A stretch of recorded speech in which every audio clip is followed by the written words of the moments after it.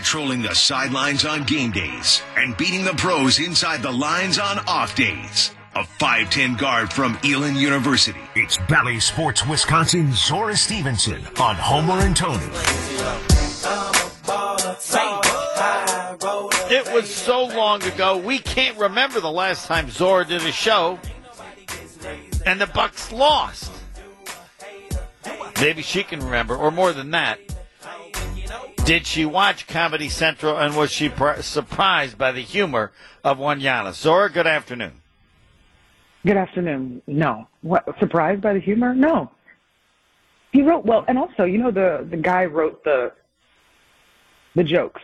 Like, I don't want anyone to take this out of context. Okay, good. We're all aware. I thought it was great. I thought it was super young. The guy didn't add all the other stuff. Took away from his funniness. No. Someone else wrote the jokes for me. Well, but he wrote the lines of the negative stuff he was supposed to say about the players, but he did not write what Giannis then ad-libbed about the great things about the players, that wasn't right? the funny part.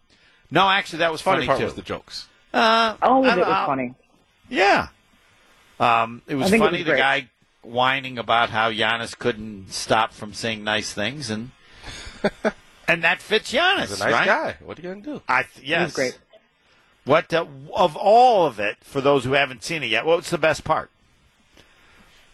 Well, I love the fact that the comedian writes the jokes out for Giannis. Giannis reads them and then realizes they're ridiculous and they're nothing that he would ever say. And he's like, wait, but I love, Jokic or KD or whoever. I did think the KD joke was super poignant, considering that the Bucks are playing the Nets tonight. If you all didn't hear that joke, basically Giannis said, hey, KD, I know you love going to super teams. If you ever want to work out with me, I will teach you some tricks on how to really lead a team. I thought it was a great joke. Simple, to the point, but of course Giannis being Giannis had to come back and say, I really respect your game, which we all do. We all respect KD's game, but it was great. And this was after Giannis and his family had a foundation event actually in New York City to raise money for the Charles Antetokounmpo Foundation, which really is trying to help, prevent poverty around the world. So a lot of good stuff that Giannis continues to do. We knew it wasn't Giannis as soon as he said, come and work out with me. Because we know he don't work out with Giannis. Right. I love it. And did you get the information as well that as a result of Jay Crowder on the Bucks, the Hall of Famer Tony Smith has said the Milwaukee Bucks will be world champions? Oh, Tony's on board now? Wait, so Tony, you're telling me that all we needed was... Please verify. And but yeah, not on board, very much on board. That's it. As soon as you got Crowder, that's it. See? That's it. You have won. Congratulations. Wow. Yeah. Wow. Let's be real. Like, the roster stacked. Like, on paper, they should be champions today. On paper. But it doesn't work like that. You got to play the games. So we wait and see. What's so impressive about the roster? What's not impressive? Oh, my gosh, the depth. I'm going to do a hit on it today for the game against the Nets. But the depth that this team has, Bobby Portis was saying, normally in practice you've got, like, the starters who, play pickup or whatever, and maybe a couple of guys with some coaches on a second-string team. He said that they have 3 groups of 5 in practice. 3 groups of 5, and these are like realistic 5s that could get in the basketball game.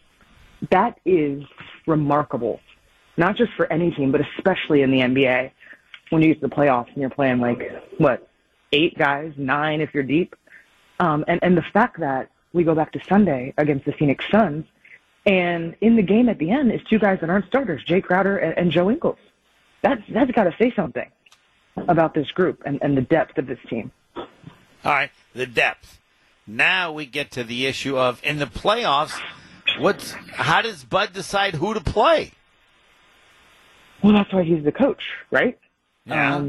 Does that not create problems to have so much depth, or it's not something he's ever had to address? And usually in the playoffs, you play fewer guys. Wait. Let's back up. Homer, let's back up.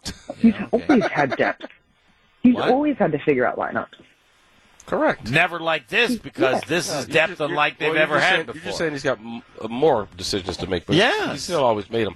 I.e., what I was going to ask you, similar to when Portis didn't play in a series, right? They have options as far as combinations. You think we'll see something like that again, Zor, where like you won't even see a guy, and then all of a sudden just because of matchups?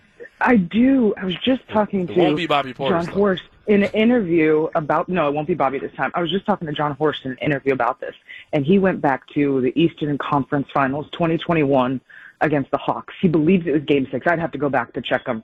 And Jeff Teague off the bench had like 4 or 5 threes. And he's like, in games like that, that's why you stack this roster.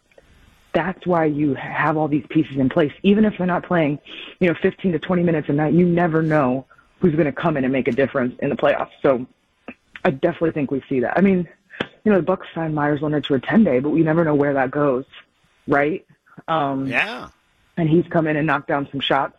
There's just a lot of different opportunities and a lot of creativity that I'm excited to see. So Giannis is okay? No need to worry about his wrist would seem to be okay, his knee. Oh, my God. Remember, wait, can we go back, Homer? Because you were so worried. Can we go back to that? I'm that always time that you worried. were freaking out.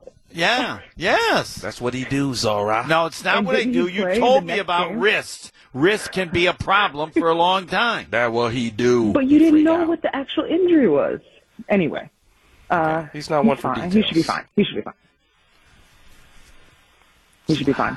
But can I hate, okay can now? I cut it short today? Because I do have to run to the bus. What? You don't tell We're the in New bus? York. Hey, on the bus. I'm on with Homer and the Hall of Famer. Come on.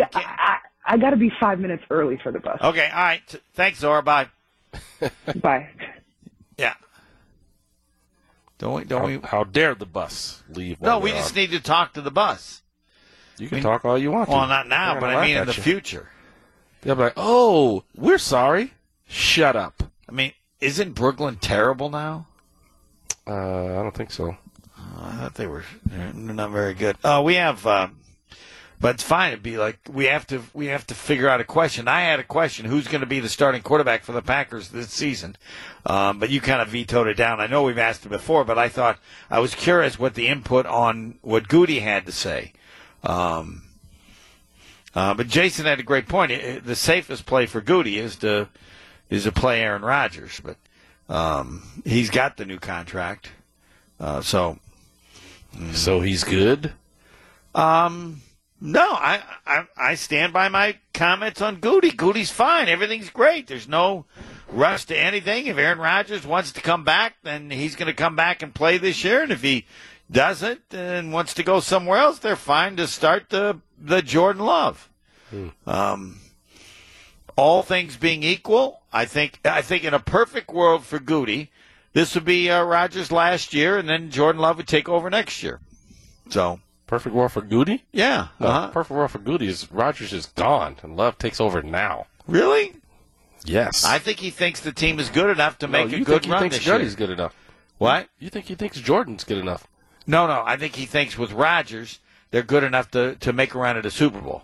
And with Jordan, they're good enough to do what? Not make a run at the Super Bowl his first year. Oh, but second year he can't. He can move in that direction. Yes. No. You make no sense. You're sounding ridiculous right now. What's ridiculous about that? Goody, he either believes in Love or he doesn't. Well, no, but which one? Well, no. Or he has Aaron for 3 years. Which one do you want, Goody? I think again he would Make like. up your mind He would like Rodgers for one more year. So next year, suddenly Jordan's going to pass Rodgers up. No, he's ready to move on, given the Rodgers age. And anytime. So again, who's going to be better next year? Well, after next season, who's going to be better, Love or Rodgers? Love would be. I mean, Rodgers would be better, but you got to move on. He's better this year too. Well, so no, why are you not moving on this year? Because I think he thinks the team, Rodgers, the team as they are this year, could do better. But the team after next season, they won't be able to. I don't think so. No, that's right. No, that makes no sense. Well, they're certainly not going to do better with Love if he's worse. Yes, but at some point you have to make the transition. So why would it be now? What? So why would it be now? Why wouldn't it be now? Yes. Because I think he thinks they can make one more shot at it with Rodgers. Just one more. That's correct. That just doesn't make sense. All right. Well, we'll see what happens. But yeah, I mean, you could, if they did really well this year, then you'd say, well, would you then? Here you go. Well, no. But no, you love. You can't just suddenly dismiss him.